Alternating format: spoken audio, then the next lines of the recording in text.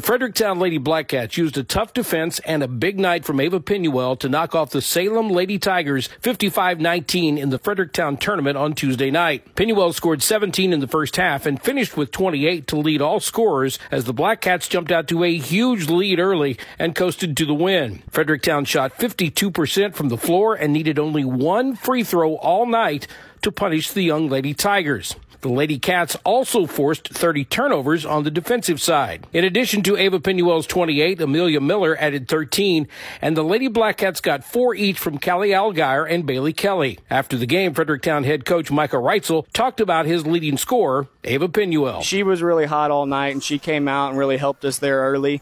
And like I said, as the game went on, we were able to start moving the ball a little better and get open looks for other people. I say it was sloppy just because I know how well we can move the ball, and I just felt like we could have done that a little better. But, again, we cleaned it up more in the second half, and that helped us get that separation we needed to put the game away. Salem was led in scoring by Emily Strange with 8, and Addison Fulton added 6. Salem falls to 0-4, while Fredericktown improves to 2-1 and will face Hillsboro on Thursday. Once again, Fredericktown dominates Salem 55-19 on Tuesday night. From the Fredericktown tournament, I'm Glenn Berry for KFMO B104 Sports.